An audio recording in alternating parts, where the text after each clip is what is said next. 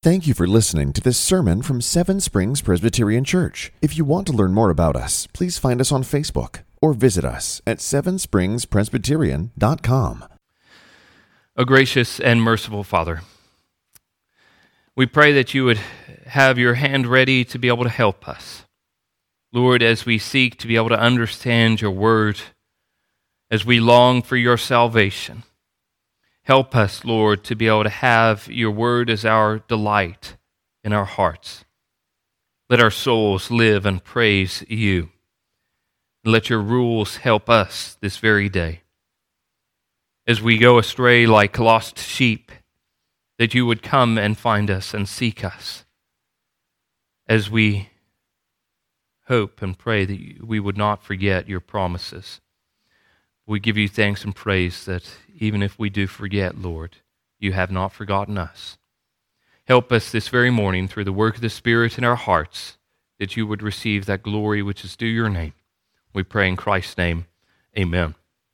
Hear now the word of the Lord from Exodus chapter 9, verses 13 to 26. This is God's holy, inerrant, infallible word. Please take heed how you hear. Then the Lord said to Moses, "Rise up early in the morning and present yourself before Pharaoh and say to him, 'Thus says the Lord, the God of the Hebrews, let my people go, that they may serve me. For this time I will send all my plagues on yourself and on your servants and your people, so that you may know that there is none like me in all the earth. For by now I could have put out my hand and struck you and your people with pestilence, and you would have been cut off from the earth. But for this purpose I have raised you up to show you my power, so that my name may be proclaimed in all the earth. You are still exalting yourself against my people and will not let them go. Behold, about this time tomorrow, I will cause very heavy hail to fall, such as never has been in Egypt from the day it was founded until now. Now, therefore, get your livestock and all that you have in the field into safe shelter.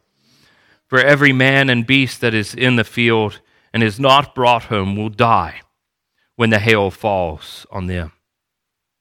Then whoever feared the word of the Lord among the servants of Pharaoh hurried his slaves and his livestock into the houses. But whoever did not pay attention to the word of the Lord left his slaves and his livestock in the field. Then the Lord said to Moses, 'Stretch out your hand towards heaven, so that there may be hail in all the land of Egypt, on man and on beast and every plant of the field in the land of Egypt.' Then Moses stretched out his staff towards heaven, and the Lord sent thunder and hail, and fire came down to the earth. And the Lord rained hail upon the land of Egypt. There was hail and fire flashing continually in the midst of the hail, very heavy hail, such has never been seen in all the land of Egypt since it became a nation. The hail struck down everything that was in the field in all the land of Egypt, both man and beast. And the hail struck down every plant of the field and broke every tree of the field. Only in the land of Goshen, where the people of Israel were, there was no hail. The grass withers, the flowers fade, but the word of our Lord will stand forever." This is the seventh sign and wonder, the longest in all of the separate signs and wonder. We enter now into the third cycle. Plagues 1 to 3 begin the cycles of 3 plagues each. The first 2 announced to Pharaoh, the first in the morning, the second later, and then the third is unannounced. And then 4, 5, and 6 together as a cycle. And in all of these signs, we see the repetition of this constant melody that flows throughout. But each time as it intensifies, we see more and understand more of what is happening. These major themes of God's power, God's preservation, His punishment, the purpose. And we see these all unwind and unpack as we go through. And God has shown His power in the last 6 signs and wonders, bringing death and destruction on the land of Egypt. And this takes this devastating effects to the nation. This nation that might have stood proudly once and said that they are indestructible, able to withstand the effects of drought and famine. But at the end of every passage, we get the constant refrain that repeats, or something to the effect that Pharaoh hardened his heart. The Lord had told Pharaoh through Moses, "For now, I could have put out my hand and struck you and your people with pestilence, that you would have been cut off from the earth." The Lord mentions here that He could have simply, right at the very beginning, sent a pestilence along all the people of Egypt, and they would have been wiped off the face of the earth. They would have all fallen down silently. A lethal disease that could have put them all to death. Yet the Lord didn't do it this way. The Lord chose to be able to show His power and His might through visible signs. You just even imagine this as the storm clouds come upon the land of Egypt and hail, enormous sizes of hail, bigger than golf balls falling, lightning flashing across the sky. And you think about the great and glorious God that set this upon Egypt. He could have silently wiped them all out, and yet He shows His power and His might through these visible, powerful signs and wonders that has never been seen before. And most of the time, He explains to Pharaoh exactly what is going to happen. Again, they're not small signs. These are great signs of a grand scale. Whole Nile to blood, frogs covering the whole land, found in every crevice, kneading bowls, flies and gnats that cover the ground and the sky, death of livestock, boils over all the people of Egypt and their animals. And the Lord is doing something through these signs and wonders. And in this passage, we understand exactly why the Lord is doing it this way. Why is there so many? Why are they so big and so grand? The first thing that we see in this passage, that the Lord is making Himself known. The Lord is making Himself known. Pharaoh is told that he's going to have all these plagues descend upon him, none like there is across the earth, so that he would know that there is none like the Lord over all the earth. Pharaoh is told that the Lord will send all of these plagues on Pharaoh's heart. That's what you see there in the very beginning. In verse 14, "For this I will send all my plagues on yourself." But actually the word there is on your heart. He's sending all of these plagues on Pharaoh's heart. When the first heard about the Lord and His people, Pharaoh asked the question in chapter 5, "Who is the Lord?" And Pharaoh worships a plethora of gods, false gods, thinking that these false gods and idols are the ones who will protect him, provide for him, make him a prosperous nation, and yet all of these gods are unable to protect him, to provide for him or his nation. And that there is no God like the one true living God. Particularly, again, we're reminded the Lord, Yahweh, the God of the Hebrews. We shouldn't then be surprised when we reach the 10 Commandments and the Lord instructs the nation of Israel, the people of God at Sinai. In the first commandment, He says that you shall have no other gods before me. Westminster Shorter Catechism explains that what is required of the first commandment. We often hear the Ten Commandments and we think it tells us what not to do. But in that telling us of what not to do, there is also a positive requirement within the commandment. What's required of the first commandment? The Shorter Catechism explains the first commandment requires us to know and acknowledge God to be the holy, true God and our God, and to worship and glorify Him accordingly. And the first aspect of what it requires us to do is to be able to know who God is. To know and acknowledge Him that He is the one true living God. We'll speak more of this when we get to Exodus chapter 20. But here God is sending these plagues that people may know who He is. That there is none like Him. No God of Egypt is able to save Pharaoh. He is more powerful and more mighty than all of the gods of Egypt. There is none like the Lord in all the earth. The second thing that we see in this passage is that God makes His power known. In all of these signs and wonders, we see that Pharaoh will know of God's power. We're told actually this is the reason God raised up Pharaoh to be able to show His power. Not only do we see these signs and wonders through all of what He has done, the power through signs and wonders, but it's even hard for us to be able to begin to wrap our minds around this, our small, finite brains. But Pharaoh sits on the throne because God placed him there. God raised him up.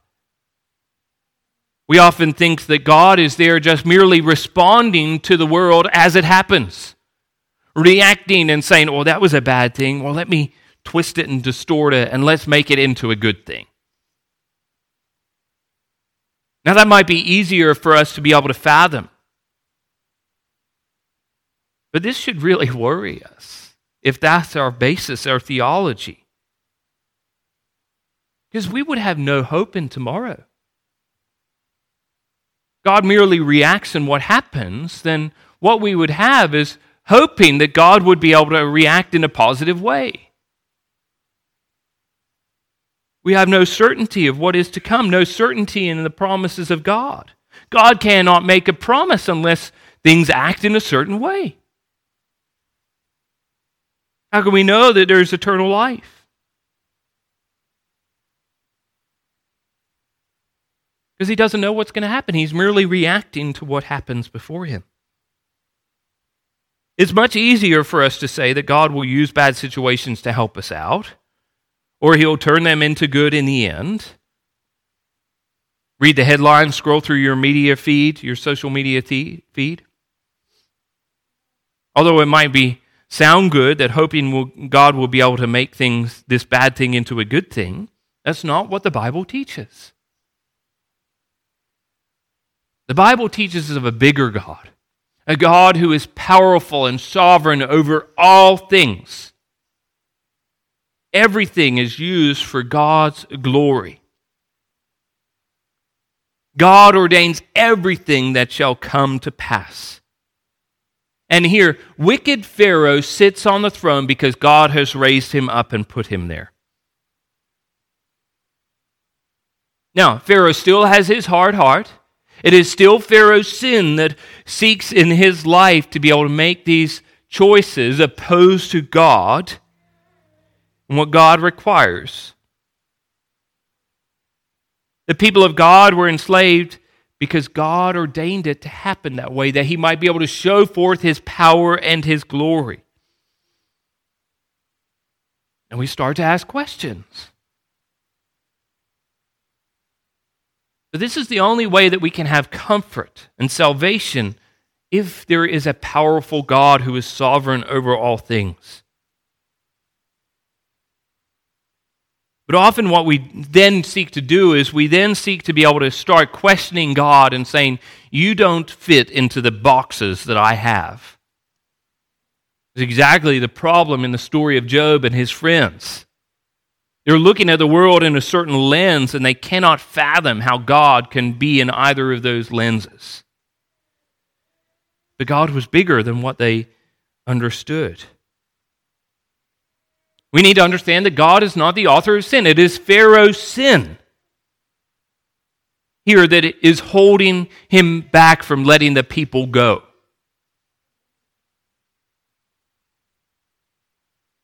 Who sinned in the book of Exodus? It is clearly Pharaoh. God is not guilty. God uses the agent of Pharaoh to be able to carry out his plan for his purposes, as you see in this passage. That God raises Pharaoh up.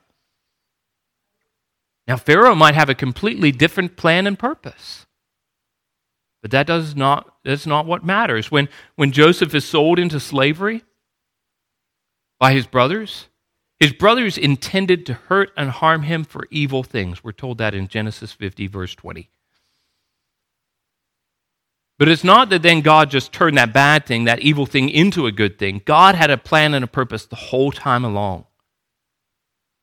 It was to save not only Joseph, but all of his brothers and his family, that he would be able to carry his promise through.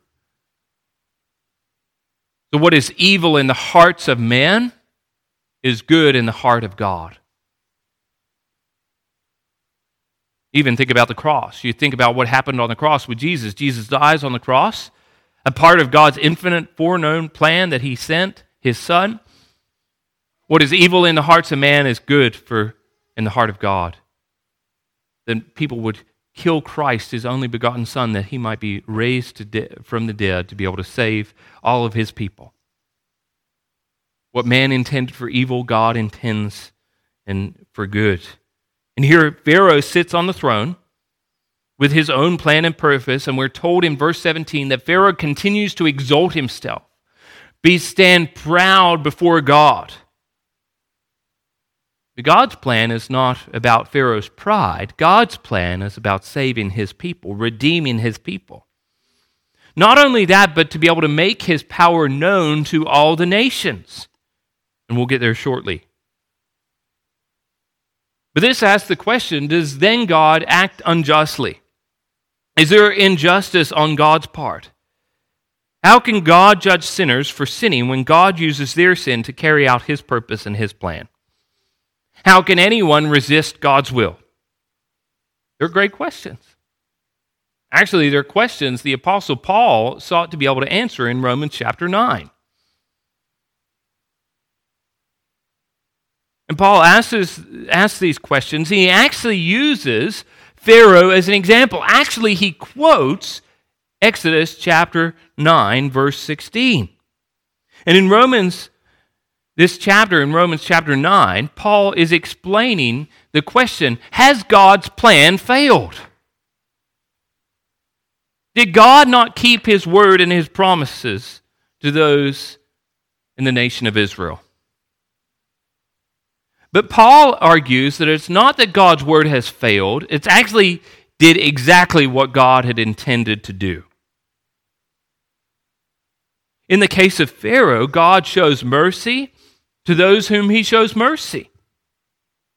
But God has also hardened whom he desires to harden. You see that in Romans chapter 9, verse 18. And Paul then uses this great illustration of a potter and the clay. And here the potter throws the lump of clay on the turning wheel and he starts to turn it for whatever he is making. And the clay calls back and says, I do not want to be what you're making me into. I don't want to be a teapot. I want to be a cup. This ludicrous argument of the clay talking back to the potter. Who is the one that forms it? Who is the one that molds it? Who is the one who is above it? How true this is in today's world. Everyone is told, be who you want to be. There's no potter in this world that we live. There's no one that shapes us, molds us, makes us. It's just all of us are lumps of clay, hoping and desiring to be whoever we want to be. The potter has made you a certain way, well, we've got a doctor that can change that. Not merely just on a physical level, but in all reality, we all do this. We're made for a particular purpose to be able to glorify God and enjoy God forever, and yet what do? We say we don't want to do that. I want to glorify myself. I want to enjoy these desires which are within myself. We all are the screaming clay at the potter. But here, God is making his power known to Pharaoh. He is above all, that he is on that throne because God has placed him there. The third thing that we see is God is making his patience known. God is making his patience known. Later in Romans chapter 9, Paul asks the question, what if God, desiring to show his wrath and to make known his power, has endured with much patience vessels of wrath prepared for destruction? And is this not what we see in Exodus chapter 9 as well? That God is showing forth his judgments upon the nation of Israel, particularly of Pharaoh, his wrath, but also his power. But how does he do that? These are vessels prepared for destruction as the potter has shaped them, but he does so with patience. And we see them all in these signs and wonders. That here Pharaoh is hardening his heart. He is holding on to his own sin.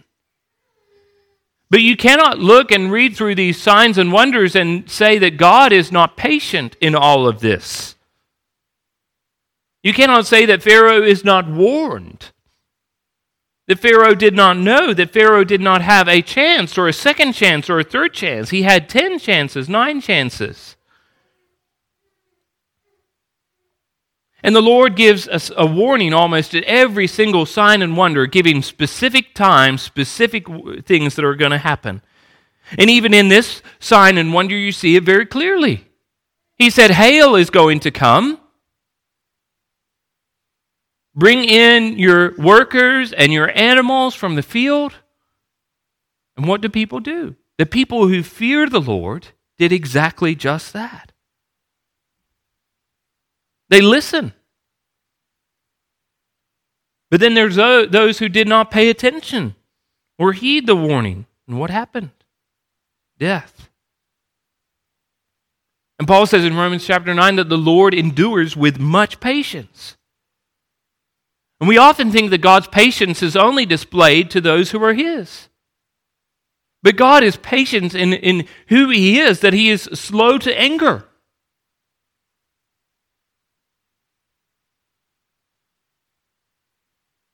It's displayed to all because it's who God is. It's his character. That God is not one of haste and a spur-of-the-moment reaction. That God is long-suffering. He shows his patience even to vessels of wrath. Not only just any type of patience. Here Paul explains in Romans 9 that it is through much patience. Again, how much patience is God showing to Pharaoh, even though this death and destruction is coming? These chances that Pharaoh gets to be able to turn and repent. Now he turns and repents at this sign and wonder, but it's not a true repentance.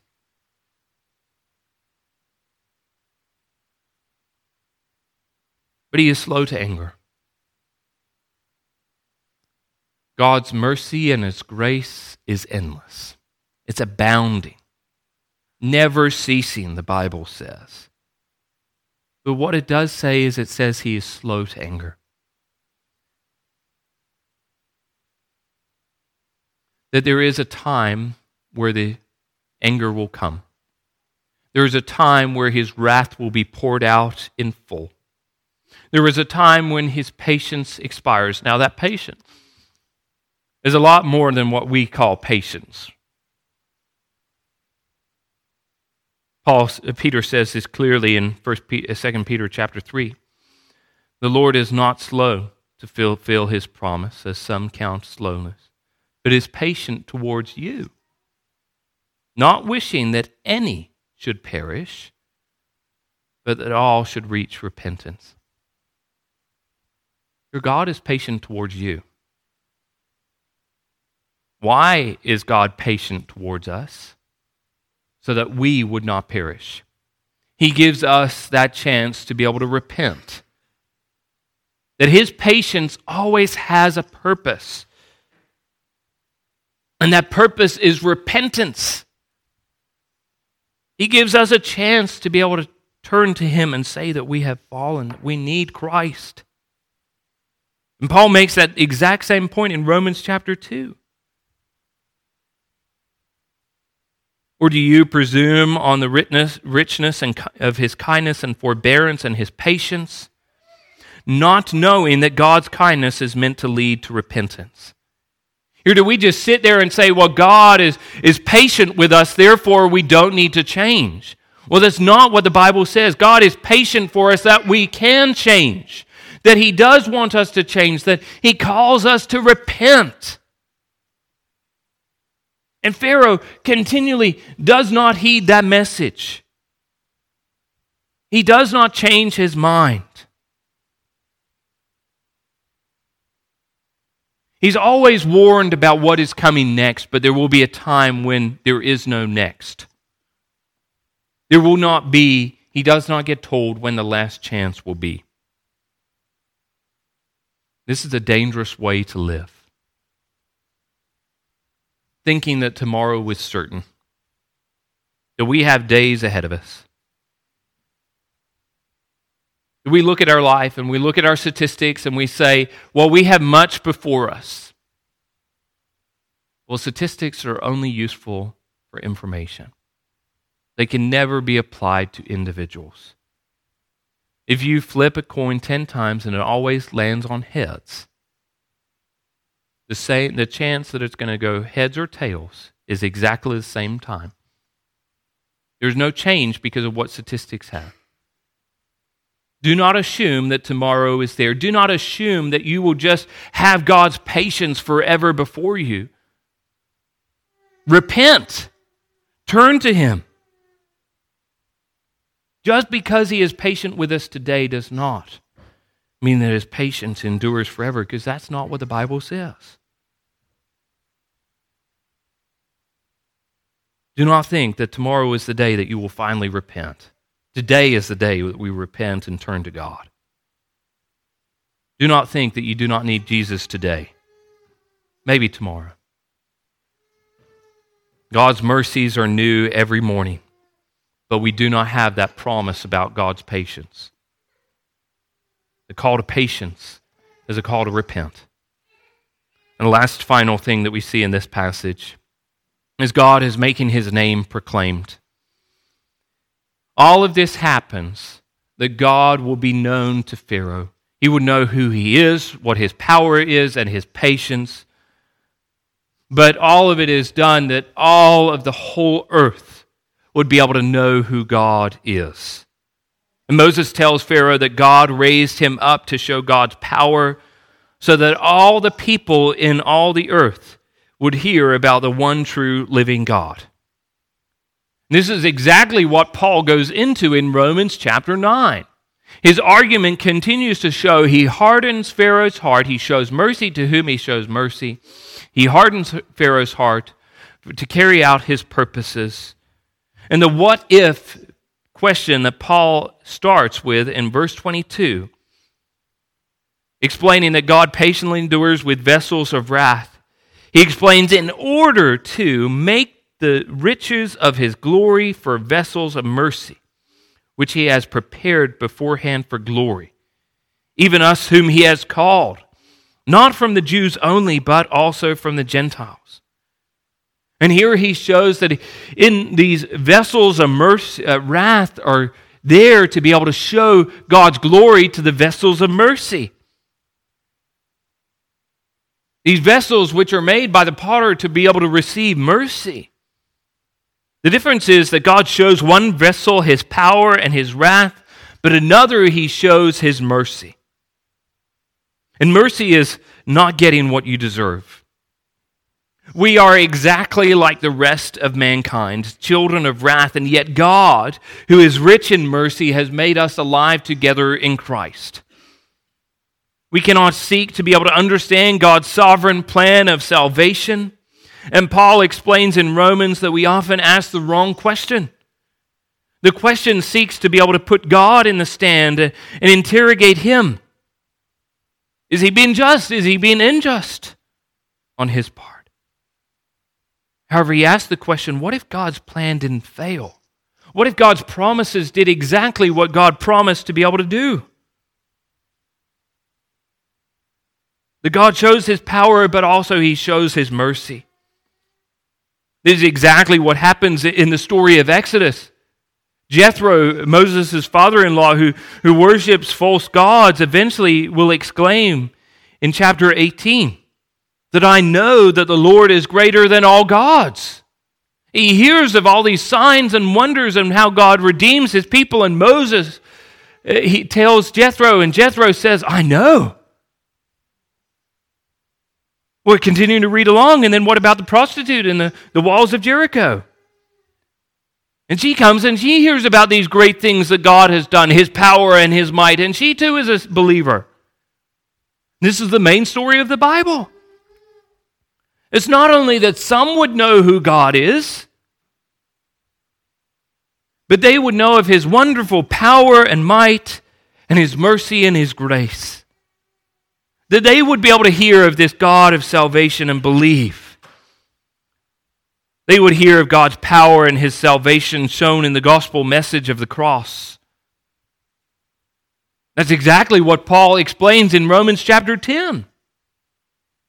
After using the example of vessels of mercy and vessels of wrath, of God saving Gentiles and God saving Jews according to His promises,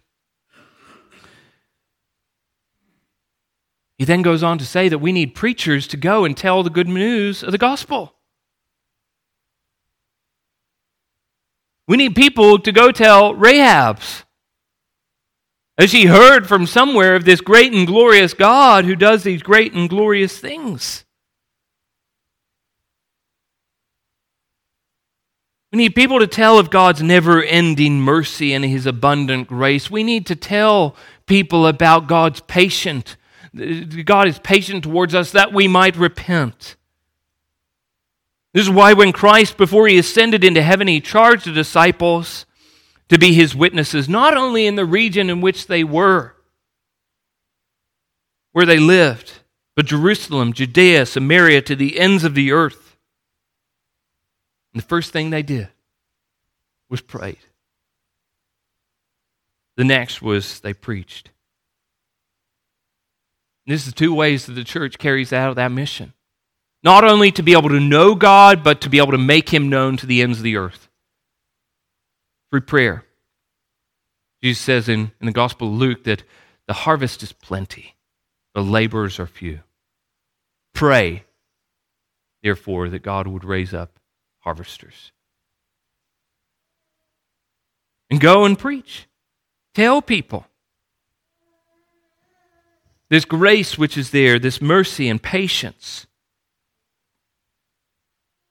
Let us praise God for His mercy that He has shown to us, but also pray that others would be able to hear of God's good grace and His mercy, His patience. That we would see our part to play in God's mission and to know God, but also to make Him known. That we would be patient with those around us, as Paul explains to Timothy. That I received mercy for this reason, that in me, as the foremost, Jesus Christ might display His perfect patience as an example to those who were to believe in Him for eternal life. Let us pray that we would be example of God's patience, bearing fruit of repentance. Do we seek to be able to tell others about who this God is? This great and glorious God in which we serve? Is there someone in your life you could begin to pray for, that they might be able to hear this great and glorious news of salvation, of grace and mercy? Who's someone you could tell of this great and glorious news? Let's go to the Lord in prayer. Let us pray. O gracious and most merciful Father, we thank you so much for passages like this, although hard to be able to wrap and fathom our small minds around, but yet, Lord, when we look above the heavens, when we see of your glory and your might, Lord, as we see not to be able to place you in a small box, Lord, but to be able to worship you for all of your glory and your splendor. We pray, Lord, that you would give us a heart to be able to show forth and proclaim of your love and your mercy, your patience, which leads to repentance. Help us to do that. Give us boldness to be able to do that. We pray in Christ's name. Amen. Thank you for listening to this sermon from Seven Springs Presbyterian Church. If you want to learn more about us, please find us on Facebook or visit us at sevenspringspresbyterian.com. Seven Springs Presbyterian Church began in 1874 and is a congregation of the Presbyterian Church in America located in Glade Spring, Virginia. Please join us for worship on Sunday at 10 a.m. and 6 p.m. for His glory and His gospel.